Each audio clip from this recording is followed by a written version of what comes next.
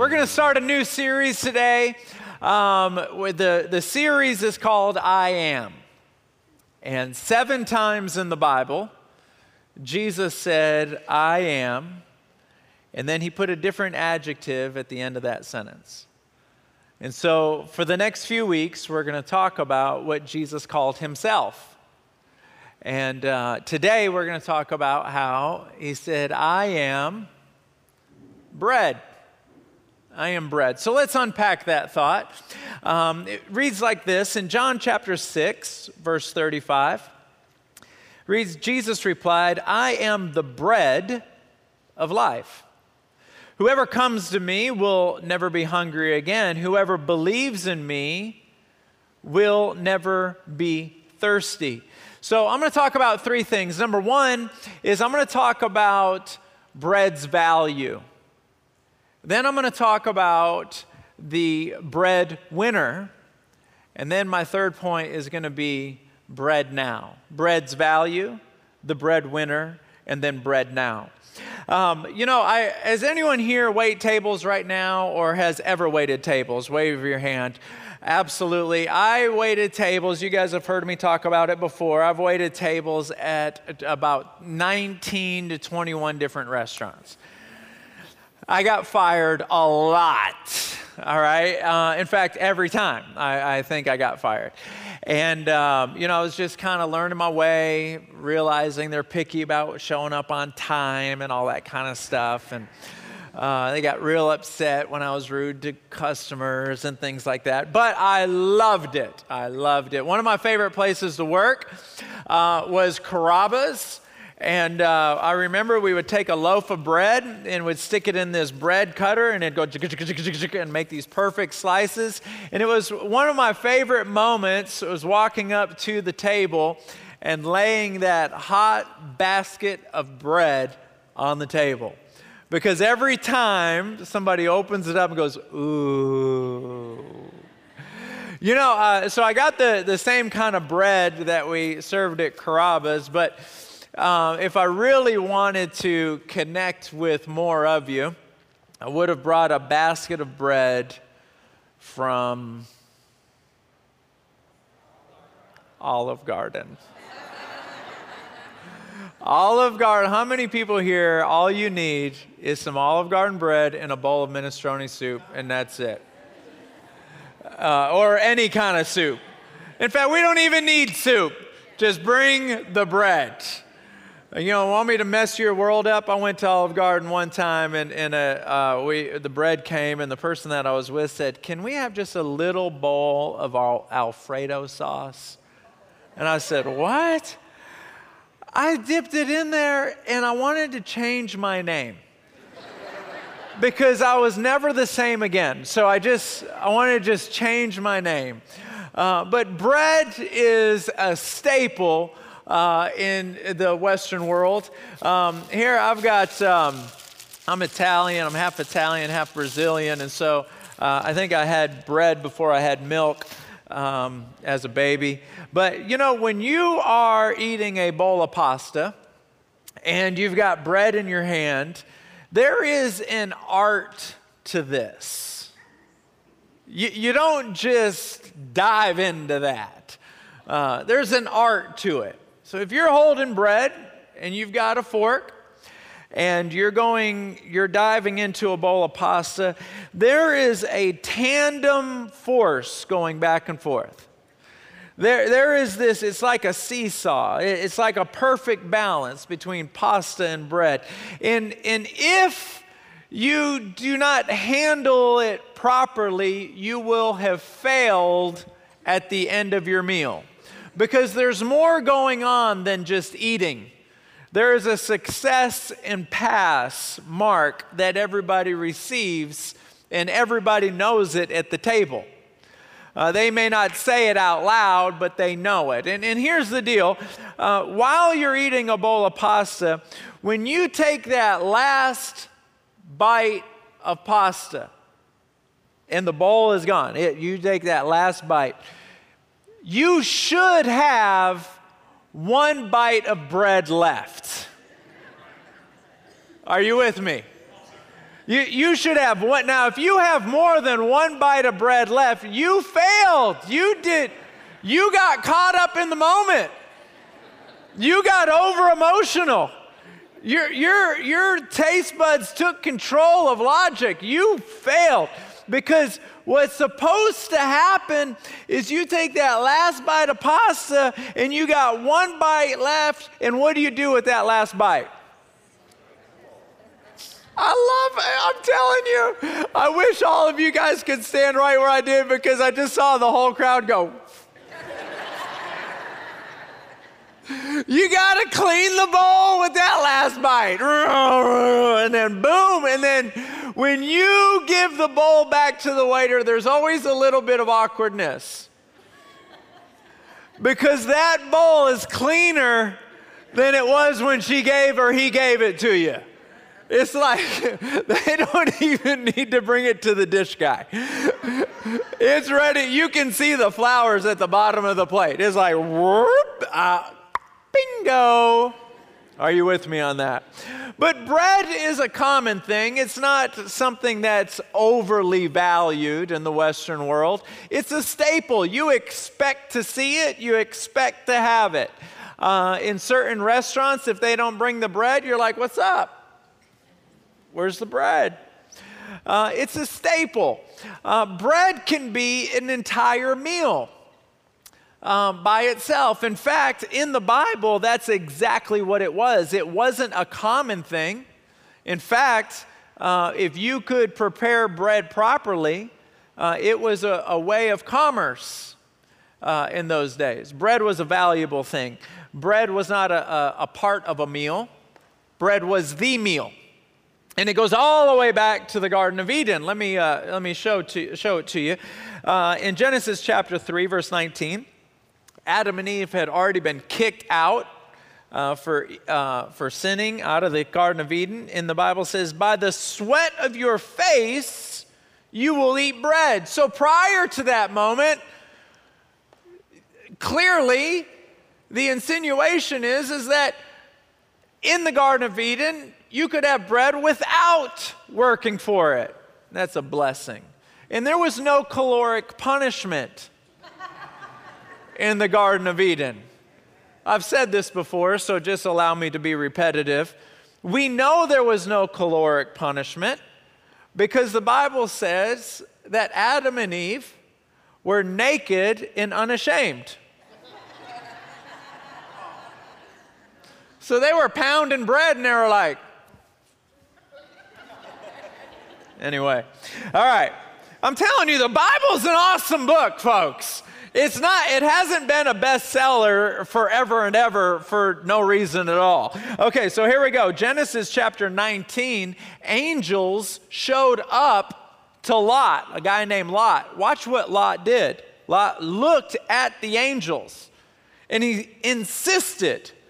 So that at last they went home with him. Lot prepared a feast for them, complete with fresh bread made without yeast, and they ate. Now, one of these days we are going to meet Lot in heaven. And the first thing that I'm going to say to Lot is, you saw an angel and invited him to your house. You are the man. That's what I'm going to say. Because if I see an angel, first of all, I'm going to faint right away. If they have wings, it's over.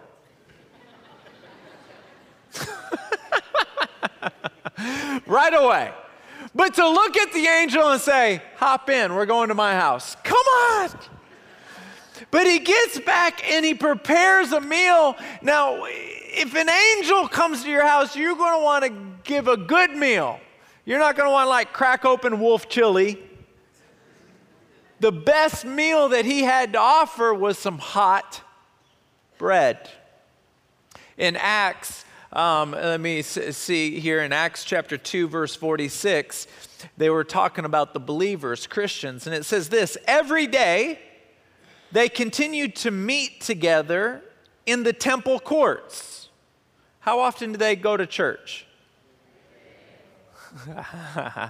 We got a new schedule coming up. They broke bread in their homes and ate together with glad and sincere hearts. So every day they went to church. And so they met at two different places, the believers. The book of Acts was written shortly after Jesus died and rose again. And so those believers, they went to church every day.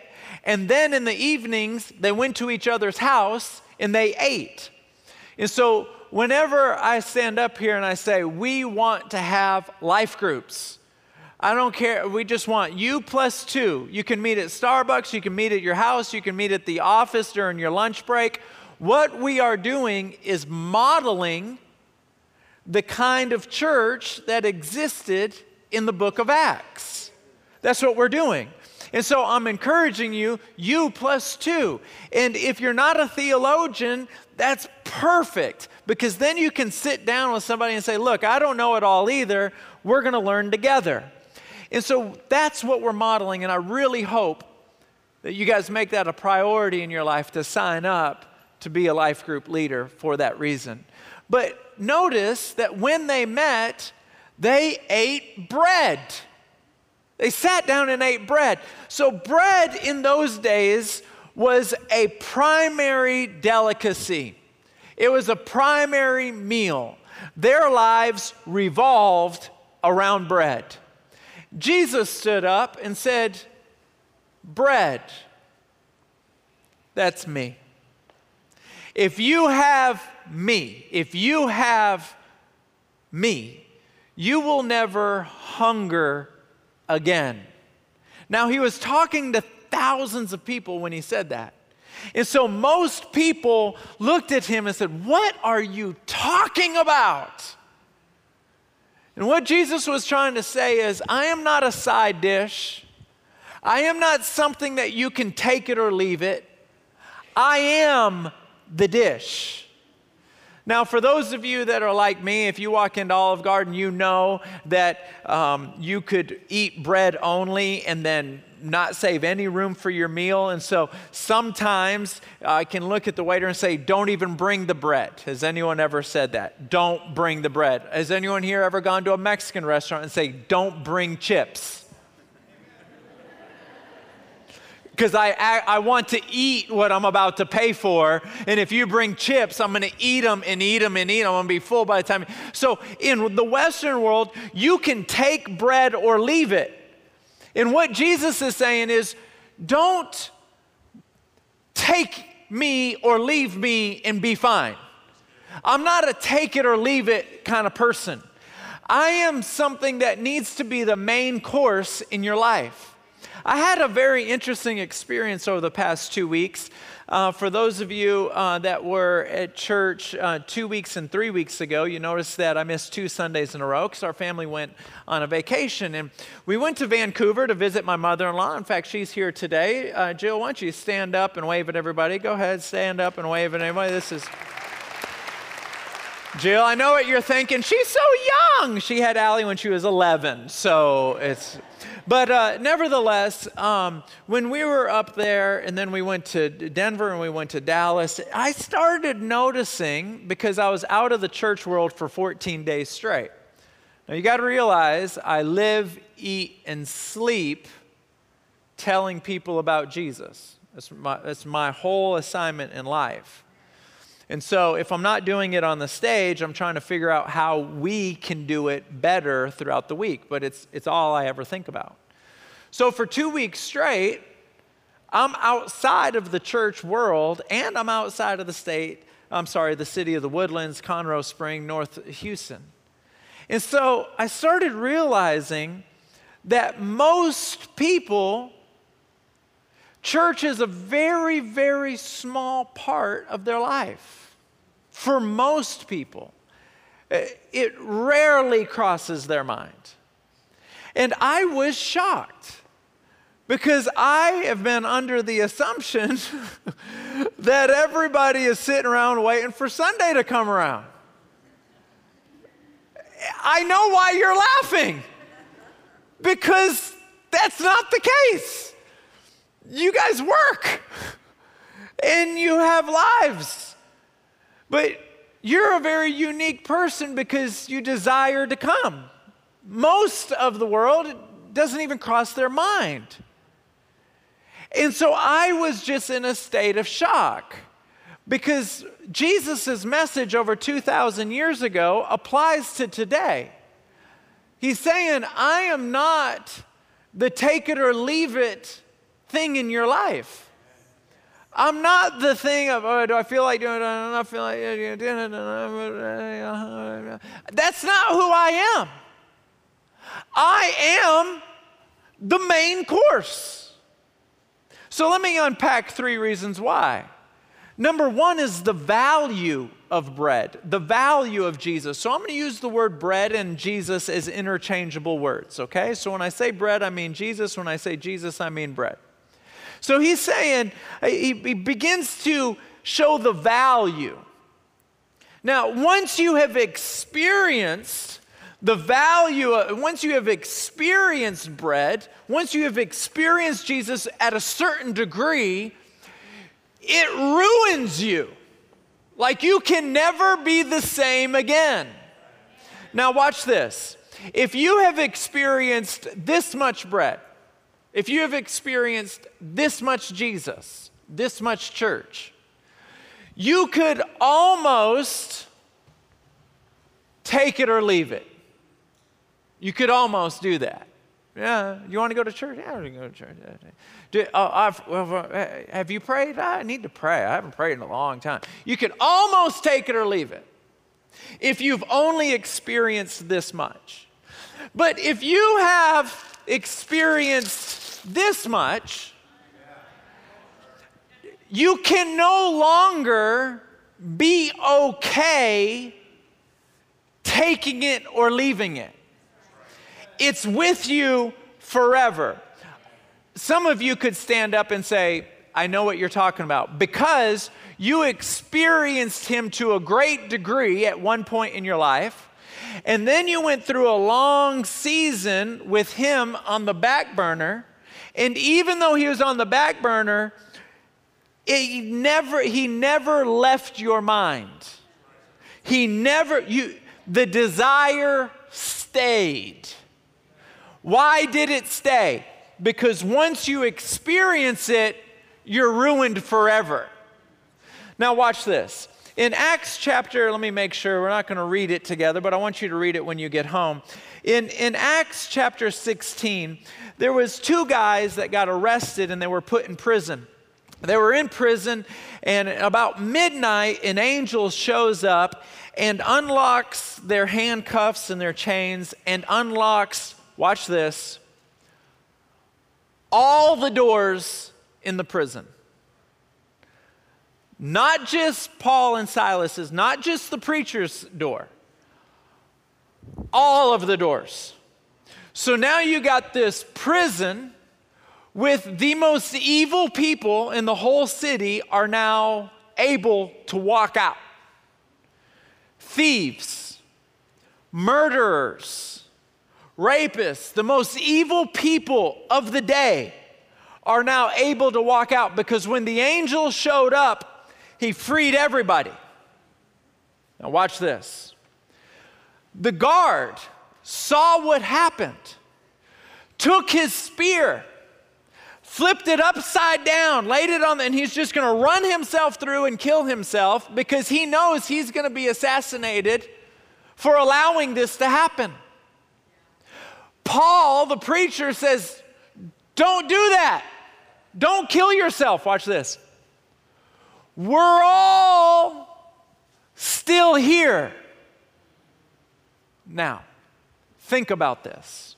See, when you read the Bible, it doesn't matter how much you read. You just read it slow.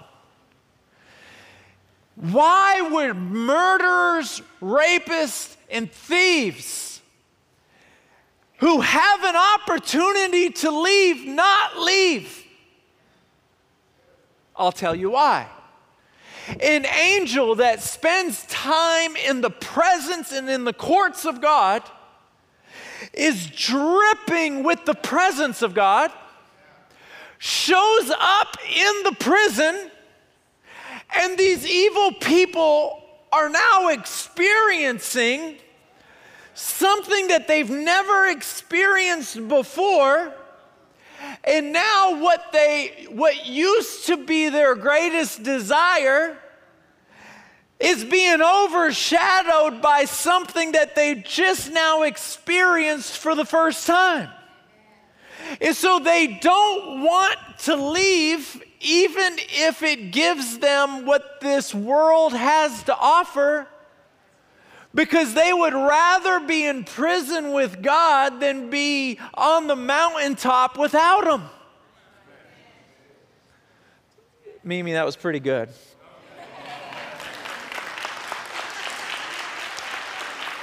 The value, Jesus is saying this. He's going, look, I am that bread. I am that centerpiece. And if you can take me or leave me, it's not because I'm not awesome. It's only because you haven't experienced me. It's the value. Number 2, the breadwinner. When there was the children of Israel in the Old Testament, they were freed from slavery. They were leaving, and Moses was leading them. You guys have heard the story of parting the Red Sea, and they all walked through the Red Sea, and now they're standing in this wilderness. There's not a Kroger or an H-E-B, okay? And so what God did is He arranged for birds. Only God could do this. I used to own a cockatiel. I wanted to teach him how to talk. He just looked at me with it. Only God could do this. Birds every day would fly by and drop like out of the sky.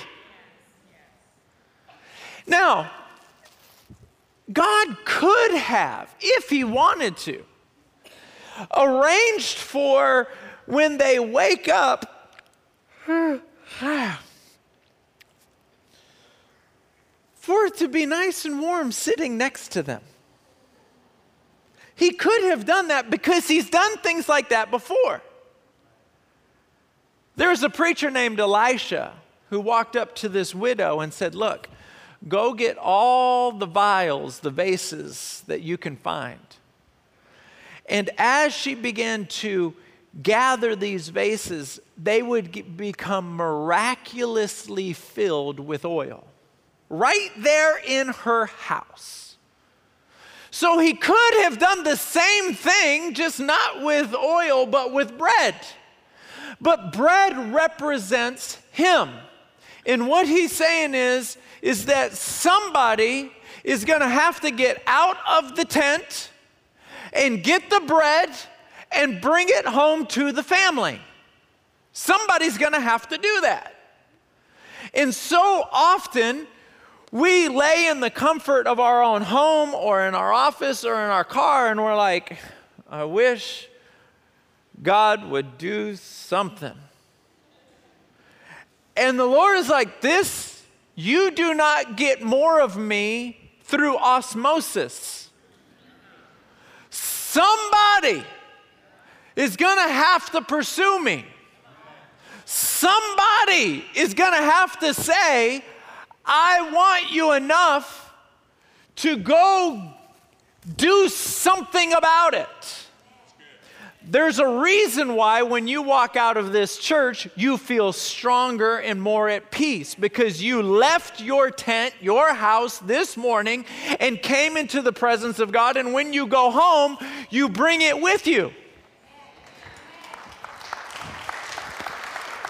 But the cool thing is that when you bring it with you, you don't just bring it home to you.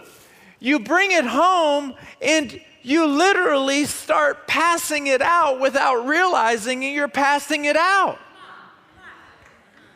And so your children, your wife, your husband, even though they're sitting there watching golf, whether they realize it or not, you're passing it out. Somebody has to get out of the tent and go get it. Now, on a very personal level, let this tell us that we can't just think about wanting him. We've got to actually open our mouth and tell the Lord, I want more of you in my life. That is leaving the comfort zone. That is leaving the tent and expressing your desire for him.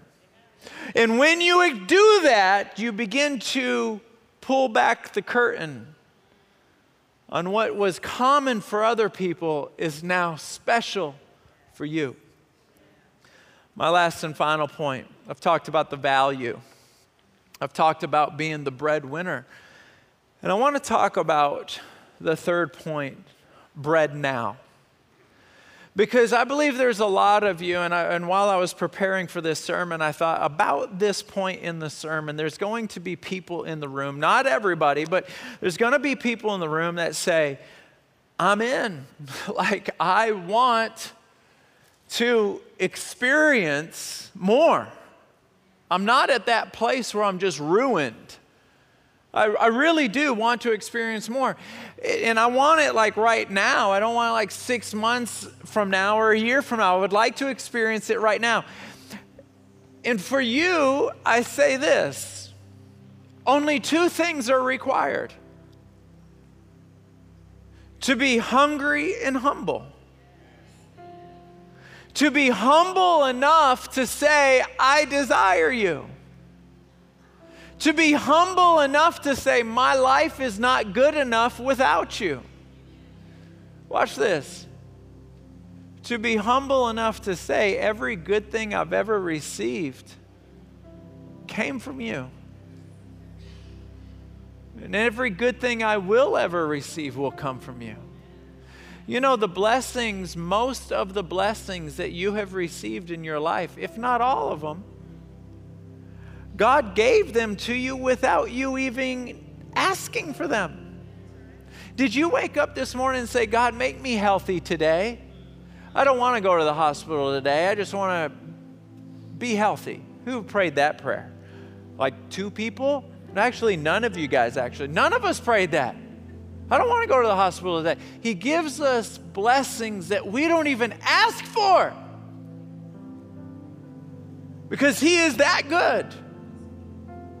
But to be humble enough to say, I need you. And then the hunger level. Watch this. These are 2 scriptures that I want to share with you. The first one reads like this.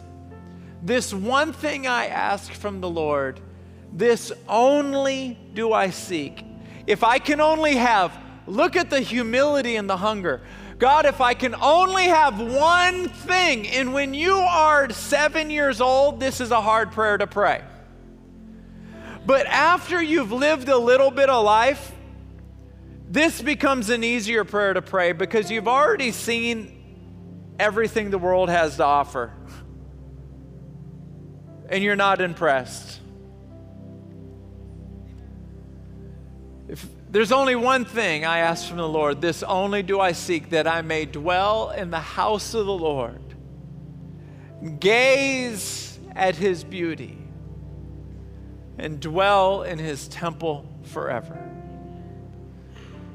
If I can just spend time in the sanctuary here on earth and gaze at your face with my spiritual eyes, and to be in the temple in heaven. Oh, that's going to be awesome. I just want to stay there forever and ever and ever.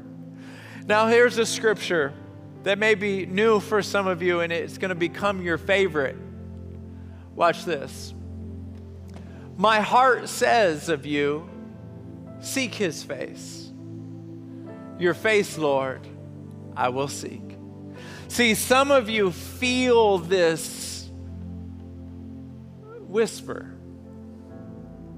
Seek him. Seek him. Pray. Pray. I need to pray more. You feel it. My heart tells me to pray. Lord, I'm going to pray. Lord, my heart tells me to seek you. Lord, I'm going to seek you. This is not for everybody in the room. But some of you, you just feel this pull, this compelling, this invitation in your heart. And your response is, okay.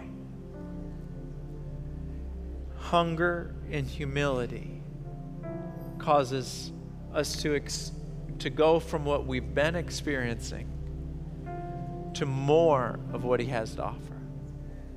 Let's all stand to our feet for me, please. Would you bow your head and close your eyes? And I'd like for all the prayer partners in the room to come down, if you would. Nobody looking around. If your heart were to stop beating in the next 5 minutes, hear me carefully. Are you 100% sure you know where you'd spend eternity? If the answer is no, I am not 100% sure.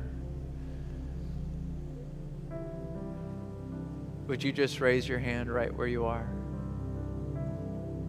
That's it. Hands are going up all over the room. As an outward sign of surrender, can all of us in this room just raise both hands? And just say these simple words, Dear Jesus,